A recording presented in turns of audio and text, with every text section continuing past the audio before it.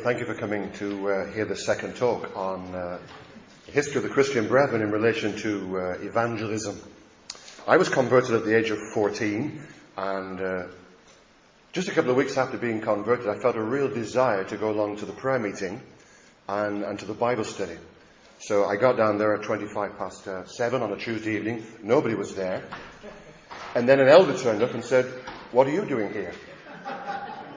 And I said, I've come to learn a little bit more about the Bible and to learn a little bit about prayer. He said, "Well, you better come in then." So I used to go along to that prayer meeting and Bible study every Tuesday evening until I actually left Blackburn and went to train in the field of horticulture. Every month, one Tuesday a month, we had a missionary night.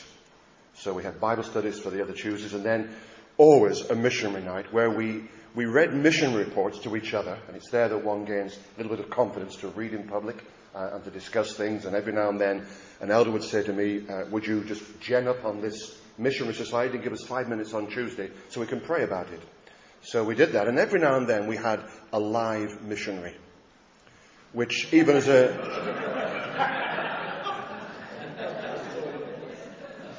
used to gall me as a young person, because there'd be about 12 of us in this little side room in a Brethren assembly, praying and trying to get a big view of the world. Then when a live missionary came, folk came out of the woodwork.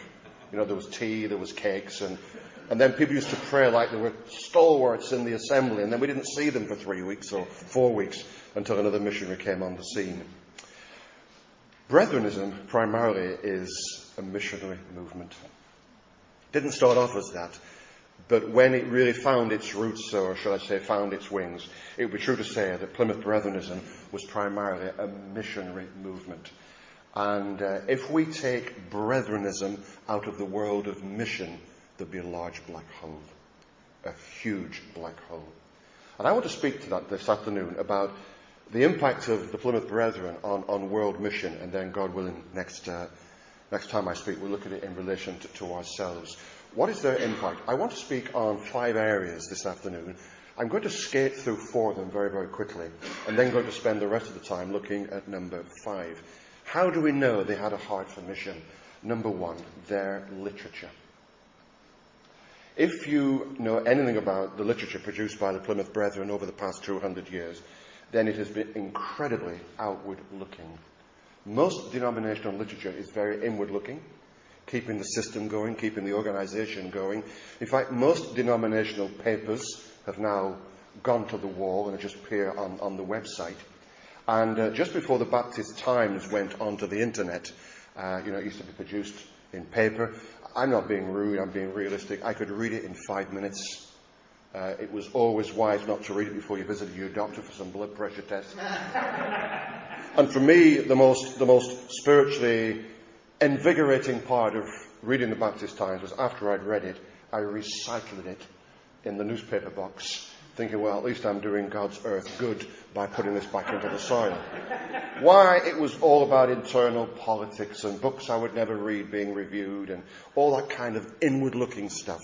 The majority, and I flicked my way through this in the John Rylands University Library and also been brought up on this, the majority of Brethren literature, I would say, is outward-looking. Echoes of Service is a Brethren organisation that started in Bath, heavily connected with W.E. Vine, we'll come to that in a moment, that was there to facilitate missionaries on the field.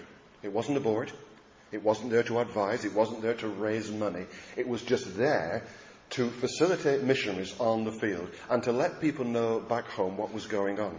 They started in 1872. In 2017, they are still going. Every month, they produce a glossy little magazine telling you what is going on in the world through their missionaries. Now, any person who's done missionary work overseas has this kind of dilemma. Will they forget me at home? And so I see it on a regular basis these days. Missionaries just pop home to say, I'm still here. And it's called fundraising, just raising your awareness. People on the mission field in the Brethren Church did not have to do that. Echoes of Service did it for you. That's why so many of them could go out onto the field and not come back for years, but still be very remembered in a prayerful manner. Take for my example a man called John Ollie. John Ollie, his father sat under C.H. Spurgeon and was a converted man. John, later in life, in sort of teenage years, he became a Christian, and then he felt a call of God to go out to Africa. And so he finished up in Chad as a Brethren missionary. While he was out there, and it's amazing how we just know of one or two missionaries. While he was out there, by the way, he died in 1956, which isn't too long ago. While he was out there, he planted 80 churches. He translated the New Testament into 2 local languages. And he never had a furlough in 37 years.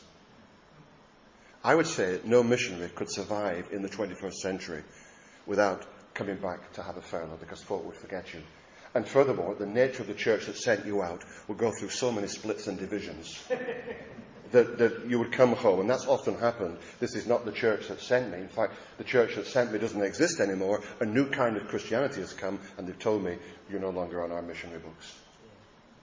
So John Ollie was on the mission field for 37 years as a Brethren missionary in Chad. He felt it was time to have a furlough. So he came home. He came home. He'd only been home a couple of days, and he was in the home of friends, 1956. And they were just chatting about the work in Chad and whether he would go back and so on. And they talked about that, and then they said, let's have a word of prayer before you move on. And this was his prayer. Lord, if you've got further work for me to do in Chad, I'm more than willing to carry on. But if my work is finished, I'm ready to come home. And he breathed his last. 37 years. But people like Echoes of Service brought this man constantly before the praying heart of the Brethren Church, saying, he's one of ours, let's support him and let's pray for him. And so we thank God for people like Echoes of Service. Frederick Tatford, he died in 1986. I don't know if any of you actually heard Frederick Tatford preach. He was a prolific writer. I mean, when one looks at what he did in his life, I don't know how he did it. Towards the end of his life, he produced a 10-volume set of books. It's the Operation World. It's kind of the Patrick Johnson of the Brethren world. And in 10 books, he divided the world into 10 parts. And he wrote a book on each part about the missionary state of that part of the world, the missionary needs, and those who were actually out there doing the work through the Brethren Church.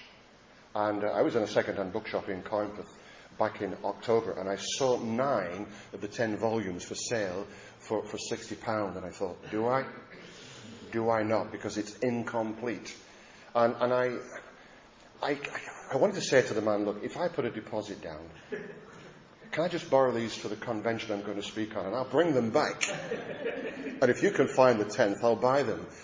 But can you give me any other denomination in this country that can write 10 books as one complete series on world mission, saying this is what is needed and this is what we're doing to address the need? And all this came through Echoes of Service. You may be interested to know the titles of the books. Very interesting. The Restless Middle East, Dawn over Latin America, The Challenge of India, The Muslim World, The Mysteries of the Far East, Light over Dark Continent, Asian Giant Awakes, West European Evangel, Red Glow in Eastern Europe, and The Isles of the Sea. Interesting. So how do we know that they were missionary-minded? Well, their literature. Secondly, I've already mentioned it, but a little bit more information, Echoes of Service. The Brethren have never had any denominational machinery. You know that machinery needs maintenance. It needs money and it needs people. And it's quite frightening. And when you meet in a church building, it's surprising how much money goes on maintenance just of bricks and mortar. When you rent somewhere, it's slightly different, but you have no responsibilities. You're not paying for this and paying for that. You just rent it and walk away. When you are paying for this, that, and the other, a lot of your money is swallowed up on just keeping your name afloat. When you're not doing that, when you're not paying pastors, or assistant pastors, or youth workers, or administrators, what do you do with your money? You put it into mission. And that's why the brethren were great missionary-minded people, because they had no denominational machinery to keep going. They just pumped it into mission. And they primarily only supported two kinds of people: full-time evangelists and missionaries. So if you were a full-time evangelist, wow, this is serious work. You're like the Apostle Paul. We'll support you. And if you're going overseas, we'll support you as well. And here's Echoes of Service saying, we will not advise, but we will facilitate to help that keep flowing. And in 1909, the Brethren denomination had 660 missionaries on the field from this country. 660. In 1918, they had 700. In 1945, 1,000. 1964, 1,168. That's when they peaked. To saying, we just want people to get out there and to talk about the Lord Jesus Christ. One of the great driving forces behind this was a man called W.E. Vine. And if you study the scriptures, you must have W.E. Vine and his Greek New Testament words. And it's interesting. It's great for lay people and to baffle people in the congregation that they think that you're fluent in Greek. He was born in 1873 and died in 1949. Just as an aside, this has got no spiritual value. He's buried about 15 yards from Arnold Ridley, who was Godfrey in Dad's army. Both being dead yet speak. W. Vine was born in Blandford and he had 5 children. He was also an elder at Manvers Hall in Bath. So here's a man, he's got a wife, he's got 5 children. How many people are in fellowship when he's there? 250 people. He works for Echoes of Service, which is a full-time job. He then writes 19 books, 26 pamphlets. He is co-author of 4 other books. He writes on a regular basis for half a dozen Christian magazines. And he personally, as the top man, is in contact with 1,000 missionaries on the field. Writing to them, answering their questions, trying to encourage them. A remarkable man. And when you read his books, they're not lightweight. It's not kind of, he wrote this on the train going back to Bath one night. It's serious stuff. And you cannot dismiss W.E. Vine. But he wasn't perfect. W.E. Sangster said, every righteous man has a blind spot. And every one of us in this room, no matter how committed we are to the Lord, we all have a blind spot that you may look at my blind spot and say, I don't know how Earnshaw can't see it. It sticks out. And I look at you and go, Lord, I don't get it. There's a massive blind spot in that person's life, and yet you bless them. What was his blind spot? At Christmas, he loved to play on the piano, and his Christmas party piece, when folk came round from the assembly, was the Nigger Boys song, by which he played this tune on all the black notes of the piano. And you then think, Lord, I just don't understand this godly man who is sending people out into the world to reach people of all colours and all creeds, then at home does this. But I was brought up with that in my assembly. I had people who were keen on missionary work, but were the strongest racists I've ever met in my life. That when you spoke to them personally, and I'm being very frank with you, they spoke about the niggers and wogs in Blackburn. But yet when it came to missionary work, they prayed like the Apostle Paul that God would save those in foreign fields. Totally incongruous. But there we are. I just give that for what it is, warts and all. Thirdly, they were big on mission because of their conferences. I was brought up in Lancashire, the famous Lancashire Missionary Conference every year, where missionaries who were home on furlough or who were in the area wheeled in and shared their stories. They were big occasions. And not just in Lancashire, but they were multiplied all around the country. And the biggest was the annual London Missionary Conference. It grew so large that they had to move their premises to Westminster Central Hall, which is massive. And they peaked in 1935. Imagine this. 4,000 people turned up to a missionary conference. Now, most churches have stopped doing mission weekends because they just don't work. And the last church I was in, we stopped doing mission weekends We brought a well-known missionary back. If I mentioned his name, you go, oh yeah, great. He could hardly hold 25 on a Saturday evening, and you're under the seat thinking, this is so embarrassing. And then, we then brought another well-known missionary, and, well, people are not going to turn out twice to hear a missionary. And so when you think of, 1935, 4,000 people going down to London to find out what God is doing in the world, to take that back to their assemblies and to pray about it is mightily encouraging. They were big on conferences. Fourthly, they were big on their indirect influence. By 1900, right throughout the world, there were 17,000 Protestant missionaries. All those were not brethren. Please don't misunderstand me.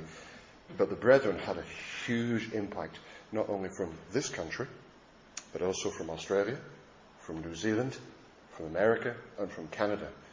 They put in quite a good, substantial amount of those missionaries, going around the world saying that the Lord Jesus is Saviour. When Hudson Taylor commenced the China Inland Mission, he pulled together 7 men. 4 of them were Plymouth Brethren. What I find interesting is that Benjamin Broomall, he really plays this down. Whether the brethren got up his nose or not, I really don't know. But he really didn't like to talk about all this brethren influence. But Hudson Taylor was mightily influenced by the Plymouth Brethren. And really at the bottom of Hudson Taylor, I would say, was certainly brethren in his principles, and was greatly helped, and we'll come to this in a moment, by Anthony Norris Groves. A man called Alexander Duff was the first Church of Scotland missionary to go to India. Why did he go to India, and why did he go onto the mission field? Because he read Anthony Norris Groves on world mission. And he was inspired, thinking, yeah, why are we always looking at Scotland, Scotland, Scotland? Let's get out to the world. And so he actually went out to India to evangelize. And by the way, Watchman Nee came to this country several times, and whenever he came at the invitation of the Christian Brethren. And a most interesting character. People read Watchman Nee and go, I really love Watchman Nee. Do you know what Watchman Nee believed? Among other things, he believed there should only be one local church in an area. He said this idea of, we have lots of different churches. He said, you've misunderstood. There's only one church. It's the Church of Christ. So he had the little flock movement. And that is a very relevant word in this day and age, when you're sweating yourself to death trying to do a work for God, and suddenly a church down the road thinks it's great to have a church plant in the next street. And Watchman Nee would go, excuse me, what are you propagating? Your denomination, your kingdom, or the kingdom of God? Where did he get that from? He got it from the brethren. That there's only one true church of Christ. And it's those who gather around the Lord's table, who break bread and can say, this man died for me. Therefore, Lord, what do you want me to do? You preach that in most church growth situations in this country, and you'll be crucified. How dare you criticize what we're doing? And I would say a lot of church planting is nothing but church planting. It is just pushing the name of a denomination forward. I saw a list quite recently of areas where there is no gospel witness in the country. One is quite near to where I'm pastoring. I'd like to know who wrote the list. You come and meet my people who'll be praying tonight, and who pray for evangelists on a regular basis. What do you mean? There's none of your brand. I get the message. But the only brand is the one flock of whom Jesus Christ is the chief shepherd. Sorry, that wasn't in my notes. I was preaching, but I don't apologize. Henry Salter. Again, he was a Cambridge lawyer, a bright man, a gifted author. He came to Christ as a young man at his mother's grave. As his mother's coffin was going into the ground, he heard a voice say to him, and if that were you, where would you go? And there and then he cried out in his heart, oh God, have mercy on this young man. And Henry Salter was converted. He then opened a tract shop in Plymouth to provide lots of simple tracts for ordinary people to come in and buy them that they may hand out to their friends or to their work colleagues, or anyone who was interested in Christianity could come in and pick up one of these things. He was a very clever man, a very scholarly man, but he loved to be working with ordinary people, if you can put it like that. And he was greatly ostracized. Oh, you're with the brethren. Oh, those malcontents. He had 4 children, and I read the most interesting biography of his daughter called Henrietta Salter. She never married.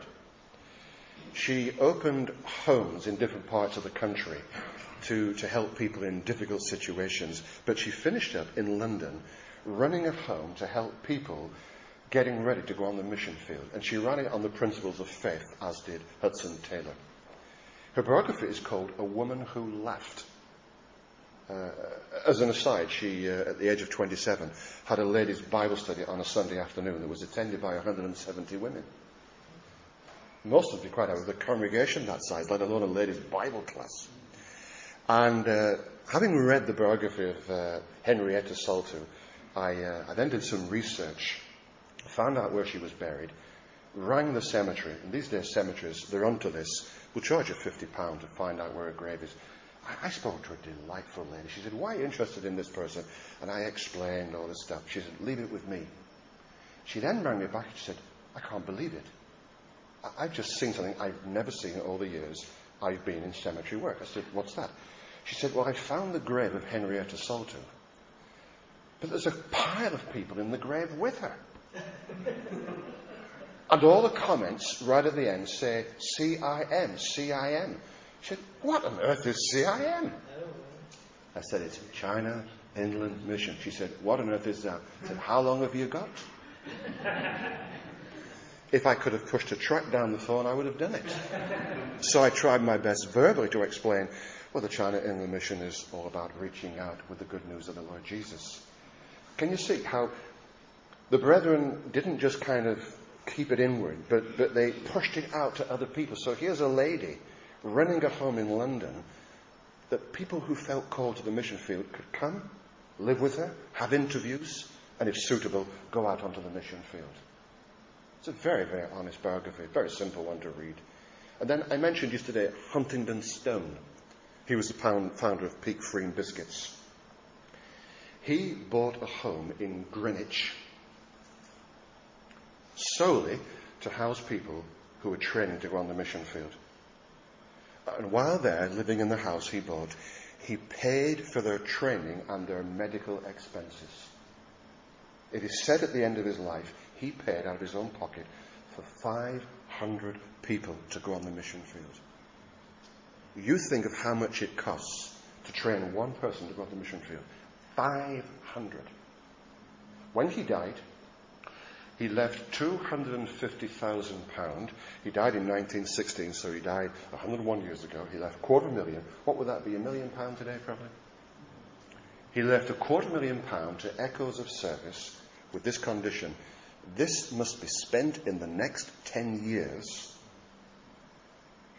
on facilitating the gospel going into the world. Wow. These men, you see, had a heart. Not kind of just, by the way, our assembly needs a new toilet. Or could you tarmac the drive of the assembly? No. Let's get it out, telling people about Jesus. So they were great people at influencing others and getting the gospel out. There was a well-known brethren evangelist in Lancashire called Fred Elliott.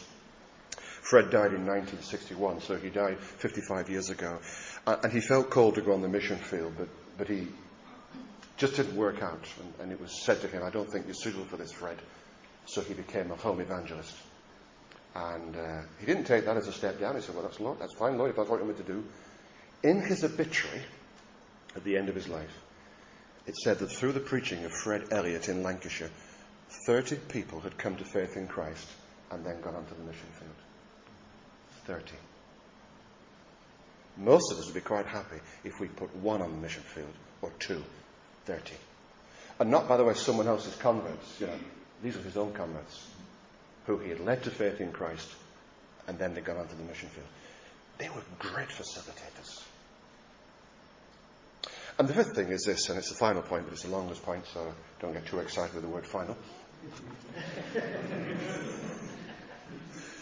I just want to run through, like you go and you buy a new dining sort of table and the chairs are there and you go through swatches.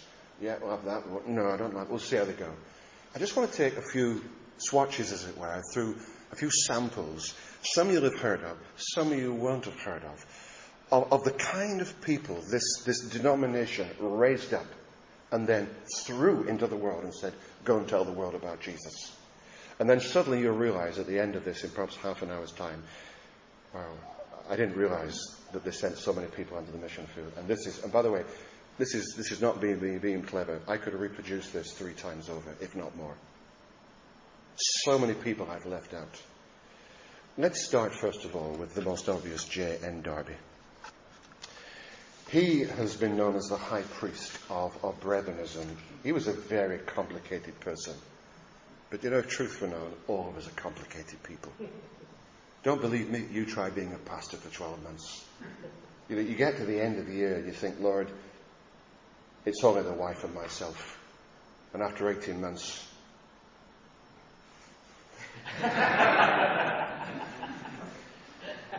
He went to Westminster School. He then went to Trinity College in Dublin. He became a lawyer. But he felt that it clashed with his Christian understanding, even though he wasn't fully saved. He then entered the Church of Ireland. He was fluent in French. He was fluent in German. And then he got involved in the Brethren movement, and his whole life was turned upside down. When J.N. Darby died in Bournemouth, and that's where he's buried, you'll see the picture of his grave there, he left behind in 1882 1,500 churches in Britain. That's no mean achievement. A man who, with all his maverick personality, in spite of all that, he was passionate about telling people of the Lord Jesus. His personal notes, by the way, he wrote personal notes on the Bible. One man has calculated, if we lifted all the notes he wrote on the Bible in the margins of his Bible and put them into books, would produce 40 books of his personal notes on Scripture. I told you, I handled his Greek New Testament. It was so finely written. Beautiful. Beautiful thoughts about the Lord Jesus Christ. On top of that, he wrote the synopsis of the books of the Bible. He travelled more widely than John Wesley. He went to Britain, I was in Britain, North America, the West Indies, New Zealand, the continent. He went everywhere preaching the gospel. He went out to Europe for 4 years, didn't come back to this country, and for 4 years just went around living a very frugal life, just telling people about Jesus. But before he went, he spent a good number of years in Southern Ireland working among the Catholics. Not denouncing them, but leading them to the Lord Jesus. And how about this? He was a high Tory. His godfather was Nelson. But he made it a rule, whenever he was on the road, he would always stop with the poorest members of the assembly. He said, I just want to stop with ordinary people, because that is who the Lord has called me to reach out to. He wasn't a team player, but if truth were known, not too many of us are team players. It's very hard being a team player. And God uses mavericks, and there's nothing wrong in being a maverick. And so when he met D.L. Moody, he wasn't impressed with him. And when he met C.H. Spurgeon wasn't impressed with him. In fact, C.H. Spurgeon was quite rude about Darby's translation of the Bible, and I have it at home, and sometimes I use it. By the way, there's a picture on there of Powerscourt. That's what Lady Powerscourt owned. He was courting her. Mega, mega rich. But he thought, if I marry this lady, I think it will clip my wings in sharing the gospel, so I'll turn my back on marriage. I tell you, that is a massive place. So you have to understand, yeah, there were quirks to his personality, and yet God works through that. And he spent his life telling people about Jesus. And then there's dear Anthony Norris Groves. That gentle dentist from the Exeter, Plymouth area. He was intelligent. He knew Hebrew, Greek, French, and Italian. He and his wife felt so convicted that they had so much money and people were dying without Christ, they covenanted to give 25% of their income to the Lord. And so every week, whatever he made on dentistry, 25%. And they divided it between going around the area, giving it to needy people, what we may call down and outs, but also then putting it into people who were evangelizing. I think he probably got the balance right. We need to do some practical social work, but also we need to do spiritual work. He then felt exercised to go to Baghdad. Nobody would support him. So he said, that's fine. God has called me. I will go. So he took his wife, and he took his 2 sons, and he took Francis Newman, the brother of Cardinal Newman. Sadly, Francis Newman lost his faith in the end. He finished up a total unbeliever, totally disillusioned with Christianity. He had a very bad experience when he went out to Baghdad. But they'd only been out there a few months when an epidemic hit what we now call Iraq, and in 1 month wiped out 30,000 local residents. And here's this man there, he could have been making thousands back in Exeter, but he's there saying, Lord, you've put me here to witness to Muslims about Jesus. He was a pioneer. And I would say, along with William Carey, Anthony Norris Groves was a great pioneer in world mission. He had a sister. His sister was called Mary. And Mary married George Muller. So all of a sudden you see, there's a network here. Why was George Muller interested in world mission? He was. Well, he had it within his heart, but his sister was on the mission field. And when Anthony Norris Groves went to Baghdad, he said to George Muller, would you come with us? And just because the work had started to take off in Bristol, Muller said, I can't leave a good work. It's taking off. I think to myself, what would have happened if it had asked him a year before that? Who knows, it may never have taken place. He died in Bristol at 55. What was his final sentence? Precious Jesus. Precious Jesus. And then there's George Muller himself. What a lot of people don't realise is that George Muller was a card-carrying member of the Plymouth Brethren. Everyone thought, George Muller, great man of faith. Great man of faith, yes. But he was a pioneer of caring for children, yes. Great supporter of mission, yes. But also, he was an elder in a Brethren assembly called Bethesda in Bristol. I knew a lady whose parents sat around the Lord's table with George Muller. And she had a letter from George Muller to her parents. And as she was getting to the end of her life, she was sorting through all her papers and all her rubbish and said, we don't need this stuff anymore. And so she threw it away. Maybe the Lord was taking it from my life because it would become... Can you imagine me parading this afternoon? You'd be reaching out to touch it. Just get... that the shadow may fall across your Bible. Can I have a photocopy? Yes, at £10 a time. Yeah, she threw it away. I think I've told you before that 2 of my mother's aunties were brought up in Muller homes. I meant to bring all the information. And right at the very end of one of the documents, it says that while she was in the Muller home in Bristol, she committed her life to the Lord Jesus. I remember standing there with my mother weeping, thinking we never knew that. That as a young girl there in Bristol, she knelt by her bed and just committed her life to Christ. He was a missionary-minded man. He lived by faith. The assembly that he pastored in Bristol, I say pastored, looked after with quite a few others. While he was there, it put 63 missionaries onto the field. 63. I didn't just put them there, but it supported them.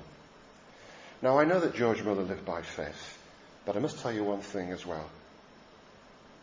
He did have a mail shot of 25,000 people.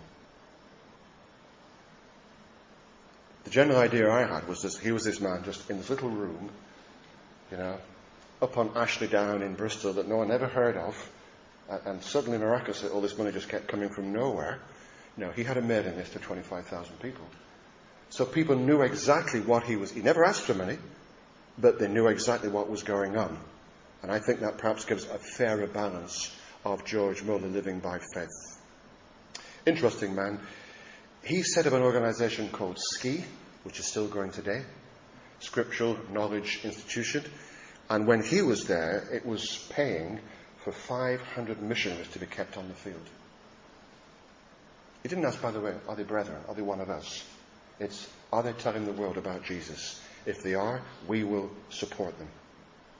And then at the age of 70, George Muller went on a world tour that lasted 15 years. Now, most people at 70 think of cruises, don't they? And 101 things to do in your bucket before you kick the bucket. At 70, he said, Lord, what can I do with my life? And you know something? When people retire these days at 55 and 60, they could have another 30 years. 30 years of this garden centre, Waitrose, that garden centre, then it's Sainsbury's. That's how a lot of people live these days in the Christian church. It drives you mad as a pastor. He said at 70, Lord, what can I do with my life? God gave him over 15 years and he went round the world. Listen to him writing in his diary. I have devoted the evening of my life to travelling from one town to another and from one land to another in order to preach the gospel in English, German, French, and to encourage the Christians to strengthen the faith of reawakened Christians, and as far as possible to seek to promote in every other respect a truly Christian life. Wow. God honoured him. He outlived both his wives. They had 3 children who all died in childhood. He had one daughter who died before him. He knew great pain. He knew great loss. He's then trying to run an orphanage with 10,000 children throughout his life. And then on top of that, fighting with J.N. Darby about church leadership. And yet he kept going and kept his head above water. What a man of God. And still he was concerned with world mission. Okay, you've heard of these people. I guess you haven't heard of the remaining ones I'm going to speak about. Frederick Bedecker. If you know anything about travel, you've heard of Bedecker travel guides. They're generally in yellow. That was a cousin of his. The Bedeckers were big travel writers. Frederick Bedecker was born in 1823, and he got married, and within 3 months of being married, his wife died. He was absolutely devastated. It threw him off course for 10 years. For 10 years, he just wandered the world, just trying to find, well, what's life about? Obviously, there was money in the family. What's the meaning to life? You get married, your wife dies. Is there any purpose? He didn't go into gross sin, but he was just groping to find reality. While there, he met a man from England who said, if you're ever in England, why don't you drop in? So towards the end of his time wandering around the world, he dropped into this country, met the man in Canterbury, who said, oh, by the way, I'm going down to Weston-super-Mare. Why don't you come and meet me? So he went down to Weston-super-Mare. In the providence of God, Weston-super-Mare had become a watering hole for the Plymouth Brethren. And I could take you to a cemetery in Weston-super-Mare where if I clapped my hands and said, will all the believers with the Brethren persuasion please arise, you'd be shocked at all these giants from the Brethren church who would rise up. So it was a Brethren watering hole. Lord Cavan, again showing you the kind of people who mixed in these circles, Lord Cavan had a heart to reach the people of Weston-super-Mare. So he asked Lord Radstock if he would come down to Weston-super-Mare for 8 months. Could you sustain an 8-month mission? We're not going to hire churches or church halls. We're going to do it in people's homes. And so, through some strange circumstances, Frederick Bedecker was invited to go and hear Lord Radstock in somebody's home. He said, as long as I've got a chair by the door. Who hasn't said that? That I can get out if I don't like this. Well, Radstock got up and preached, and he was gripped. Bedecker wrote, I went in a proud German infidel, and came out a humble, believing disciple of the Lord Jesus. Because he was German, just up the road was George Muller, who often came down to Weston to get some fresh air. He bumped into Muller. They formed a friendship. He renamed his house Wartek. Not Wadek, Wartek, which means waiting corner. And he said, I want to use our house as a place where we wait on God to see what next. 10 years after his conversion, Lord Radstock said to Frederick Bedecker, who had thrown his lot in with the brethren, he said, I'm going out to Russia. Would you like to come with me? And so Bedecker went out to Russia. It so happened Lord Radstock had been severely wounded in the Crimean War. And during that experience, he'd come to faith in Christ. So even a near-death experience saved him. So Lord Radstock goes back into what we call the Soviet Union. He takes Bedecker with him, and they walk straight into a revival. And if you've ever read the life story of Lord Radstock, you know what I'm talking about. If not, read it. He walked into a revival among the middle class of Russia. And counts and countesses were opening their homes to invite their friends to hear the gospel. And you know how people from overseas are always an attraction. So, we've got a German here, we've got the quintessential Englishman, bring them in and let them talk about Jesus. And Bedecker and Radstock said, we often spoke to a crowd of 700 people in people's homes, and they were getting saved. He went back home, and then he came back, and he said, I want to stay here for 3 years. And for 3 years, Frederick Bedecker spent his life just wandering Russia, telling people about the Lord Jesus Christ. He travelled thousands of miles. He said on one of his trips, he distributed 15,000 Bibles. And his main priority was going into Russian prisons. And he said, at the end of my trip, I had spoken to 40,000 people in prison. And this is before the Trans-Siberian Railway. Tolstoy knew Bedecker. If you read Tolstoy's book, Resurrection, written in 1899, he refers to Bedecker. He met him 10 years before in Moscow, and this is what Tolstoy wrote in his diary. I met a man called Frederick Bedecker today. He's a Calvinist who speaks with pathos and through tears, constantly citing Bible verses and saying that a life of good works was not sufficient. For the whole time, I was moved to tears. Wow. The providence of God is amazing as he brings a man from Germany to Cambridge to Weston-super-Mare. He's now out in the Soviet Union. He then goes on from there and travels through many other places. China, Japan, Bohemia, Moravia, Hungary, Turkey, Armenia. If you read his life, he had a great love for Armenia. He also started the Seamen's Mission over in Germany. You heard of him? And yet he led thousands to Christ. He was a Brethren missionary. And he didn't take a penny. We've all heard of David Livingstone. Do you know who David Livingstone's next door neighbour was? Frederick Arnott. So, who's Frederick Arnott? Well, he followed in Livingstone's footsteps. Imagine when Livingstone is your next door neighbour. And Frederick Arnott was born in 1858. Livingstone died in 1873. He heard all the stories of what Livingstone had been doing out in Africa. And as a young boy, he said, I want to do that. So he got converted, not as a matter-of-fact thing, but God saved him. He joined the local Brethren Assembly. And at the age of 23, no missionary society, he went out to Africa to preach the gospel. How about this? He walked into an area of headhunters. No mobile phones. He was arrested by the chief, and he was held there for quite some time. He said all around the chief's hut were stakes and poles with skulls and people's heads on. And there was one that had been reserved for the first white man. And I was there.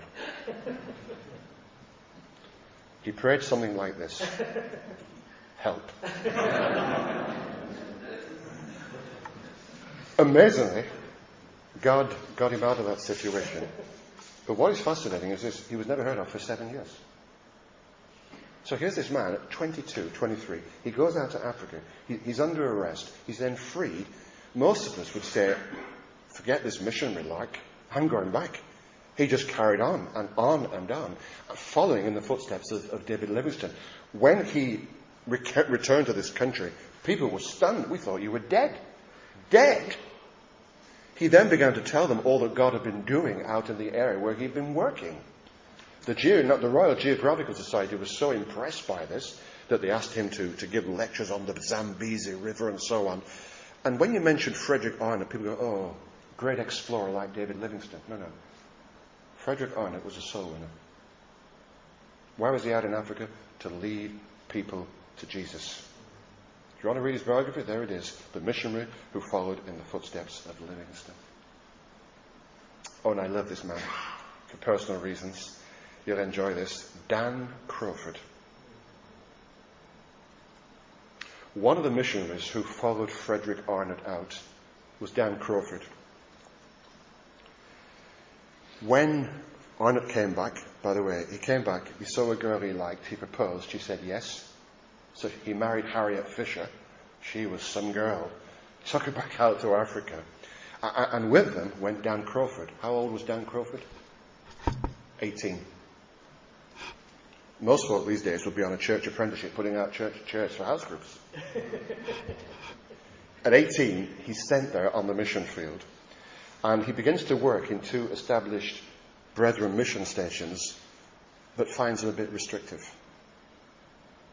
So he leaves and says, I'm going out on my own. These days, a Christian organisation would wheel him back in and say, get home, you rebel, you insubordinate young man, how dare you do that? He's on his own. He spends the rest of his life in Africa. He has so much time on his hands, he teaches himself Greek and Hebrew.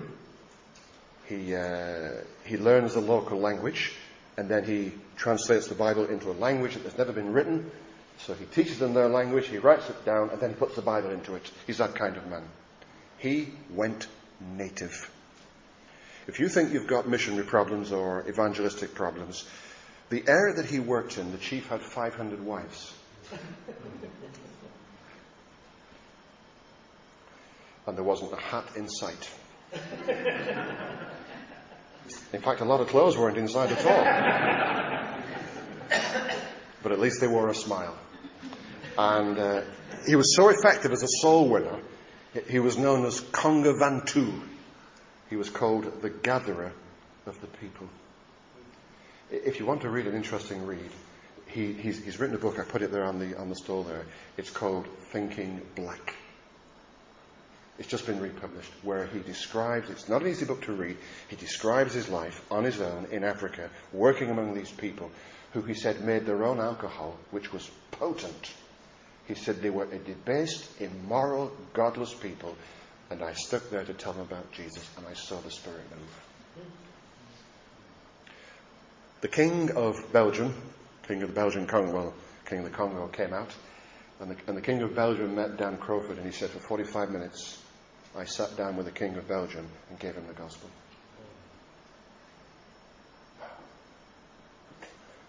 Dan Crawford. Let me tell you 4 things about him. Very moving things, I find. 12 years ago, through a strange set of circumstances, I came across a man who I visited.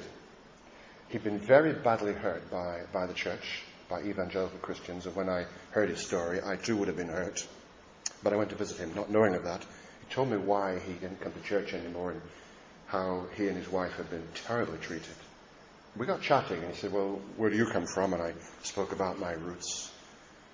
He said to me, do you know, my father worked with Dan Crawford. I said, really? I said, the Dan Crawford, Thinking Black. He said, yes. He said, he actually died in my father's arms.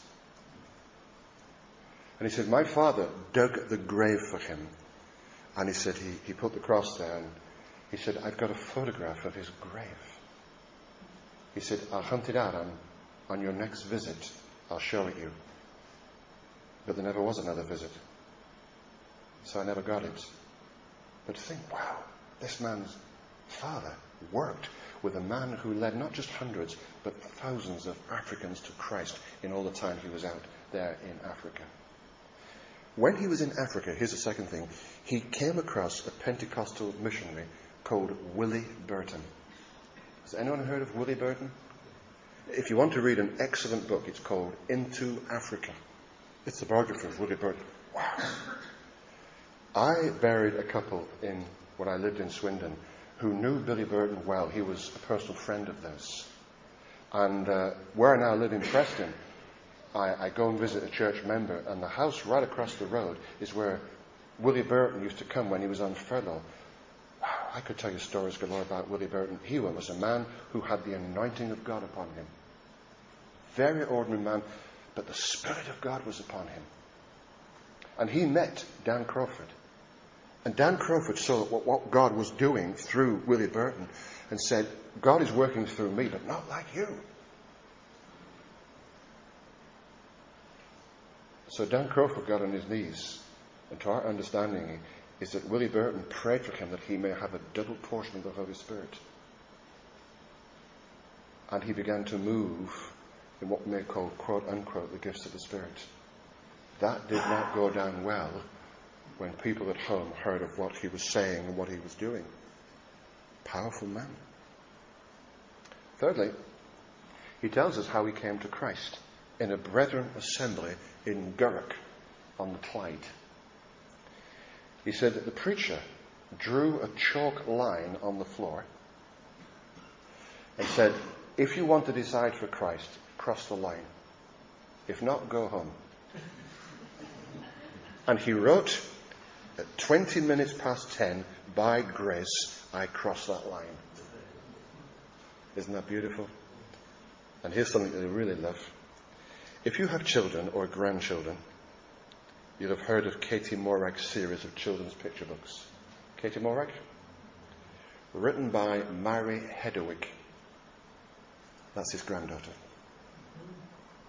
So when you see Katie Morag, you think of Dan Crawford, this ordinary brethren man coming from Scotland with an anointing of God upon him, leading thousands of Africans to Christ. And again, who's heard of him?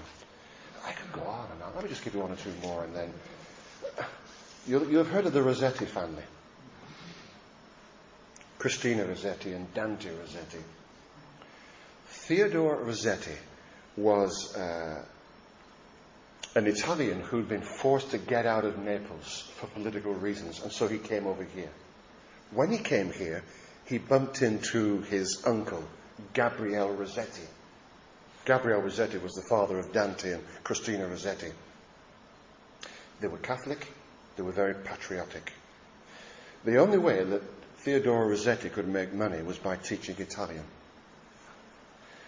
And he began to teach a young man Italian. And the young man said to him, and I think there was perhaps a motive in this, the young man said to him, for he was a brethren boy, he said, sir, do you mind if we use as our textbook the Bible? If I bring my Italian Bible along, will you teach me Italian through the scriptures? And yeah, it's fine, I'm a Catholic, no problem at all. He said, do you mind if we start with the book of Ephesians? Yeah, that's fine. Theodore Rossetti said, when I got to Ephesians 2 and verse 8, I realized that my Catholicism was not good enough. For by grace are you saved through faith, that not of yourself. It is the gift of God, not of works, lest any man should boast. For we are his workmanship created in Christ Jesus. Oh, it's glorious. He, while teaching this boy Italian, taught himself into the kingdom of God, and he got gloriously saved. Wow. He said to the young man after one language lecture, he said, where are you going tonight? He said, oh, I'm going on to a meeting. Would you like to come? Okay. And so he went along. Where was it? It was Orchard Street Brethren Assembly in London, where he ran into Chapman, Radstock, George Miller, even got to know Alexander McLaren. So suddenly the gospel came into the Rossetti family. When things were safe, he went back to Italy, a tough Roman Catholic country, and there he became an evangelist going around Italy. And that was the day, by the way, just literally 100 years ago, you could be imprisoned in Italy for being an evangelical. He died aged 59 in the morning meeting. What a way to go. Can you think of a better way to go? He'd stood up, he'd been talking to the assembly about the wonders of being in heaven, and he sat down and was there. A man led to Christ by a boy seeking to learn Italian. Amazing stuff. Who then became a missionary. Let me just give you just a couple more and then I'll quit. Edward Sowley, Salwey. If you want to have a good read, you can get his book. It's on Google. Google it. You'd probably pick it up for £2 or £3 at the most. It's called The Beloved Commander. Wow, I'd never heard of him. I came across him. I read him. What a life story. He rose through the ranks of the British Navy. And he was a personal friend of Robert Falcon Scott. That's how high he was in the British Navy. And just before Scott went down to the Antarctic on his final trip, he went to see Edward Sowley to talk about one or two practical things. Through a strange set of circumstances, i.e. attending a meeting, being given an F.B. Mayer tract, and then something supernatural, he became a Christian. He had in his house a shelf on which there were books and a Bible. And while he was standing in the room, the Bible fell off the shelf and he opened at Romans chapter 5, verse 1. Therefore, being justified by faith, we have peace with God through our Lord Jesus Christ. So having heard the gospel preached and read an F.B. Mayer tract, I thought, that's interesting. So he opened it again and it came to Romans 8, verse 1. Therefore, there is now no condemnation to those who are in Christ Jesus. So he closed it and opened it again. And got the book of maps. No, he didn't. He got Galatians chapter 5, verse 1. Stand fast, therefore, in the liberty wherewith Christ has made you free. He said, I knew I was saved. I knew I was justified and had peace with God. Also, there was no condemnation and I was free. Now, it was St. Patrick's Day. And when the Catholic priest heard of his testimony, he said, are you drunk because it's St. Patrick's Day? He said, no, I just got saved. So he went around all his family, this man high up in the British Navy, saying, I just got saved. Do you know what they did? He tells us, he said, they sent me to a brain doctor, which in those days was a psychiatrist. He examined him and said he was normal. Now, I'm not sure there's many of us who have got that from a doctor, have we? But the family were unhappy. They said, you're not normal, you're mad. So they sent him, they paid for him to go to a Harley Street physician to give a further examination and opinion on his state of mind. This is what the Harley Street surgeon wrote on his note. Sir, it seems you are a citizen of another country. Wow. Unbelievable. He felt God was calling him to be evangelist. He was radical. He was crazy, to be honest. But hey. He used to go to services in Westminster Cathedral. And when there was a pause in the service, he would just recite scripture. And on one occasion, there was a big Roman Catholic ceremony, and he sat there, and he's halfway through just shouting out some scripture, when suddenly he felt fingers go into his mouth. He was dragged out and finished up in a police court for a week. Sir Henry Irving was the Benedict Cumberbatch of that generation. And he was playing Thomas à Becket on a London stage. And you can check this out, you can Google it, see if it's true. He was on the stage and said, into thy hands, O Lord, into thy hands. And the curtain closed and down he went. And that was the end of him. He died on the stage. It brought the nation to a standstill. So much so that his funeral service was held in Westminster Abbey. So the place was packed out with hundreds of people for this famous actor. The organ's quietly playing away. Nobody knows how, but Edward Solway got into the service. And so while everyone's waiting for the bishop to come out and start the service, he just said in a very, very loud voice, "Be not deceived. God is not mocked. Whatever a man sows, that shall he reap." Well, when there's about 2,000 people, where's this come from? and you know, are you going to start making a fuss going, "He sat next to me"? Nobody said a word. But the London paper that evening said, during the warm-up for the funeral service, a voice was heard crying out, "Be not deceived, God." That's the kind of man he was. He felt exercised to leave this country and to go to France and to go to the trenches. And he spent his time during World War I in and out the trenches with permission, leading men to Christ, saying, "Are you ready to die? Do you have a faith? Are you trusting in the Lord Jesus Christ?" He spent the whole of his life then in France until he died. He tells us that during that time he was imprisoned how many times? 60 times. He said, "I loved being imprisoned for Jesus because every time I had to tell a different set of officers what I was preaching." What an incredible man he was. During World War II, by the way, his daughter became a member of the French resistance. Now listen, I've been speaking for, an hour and a minute. I've got 3 or 4 more different characters to tell you. I could tell you about these all day. I think I'll leave it there. I just want you to understand that these were brethren people. And you know, we sometimes go, "Oh, these dusty, smelly, mouldy, fuddy-duddies." That's the general impression people have when you speak about the brethren, who, you know, all that is his line, her line, hem line. Okay? His line, her line, hem line. Okay? If you want an explanation on that, I'll explain later. No, these men had a heart for world mission. And if you put them all together, I've got people here like Jeffrey Teeble, Leonard Strong. I could talk about Christabel Pankhurst. You've all heard of Emmeline Pankhurst. Her daughter got saved. Her daughter tried to set fire to the Prime Minister's house. It was an offence.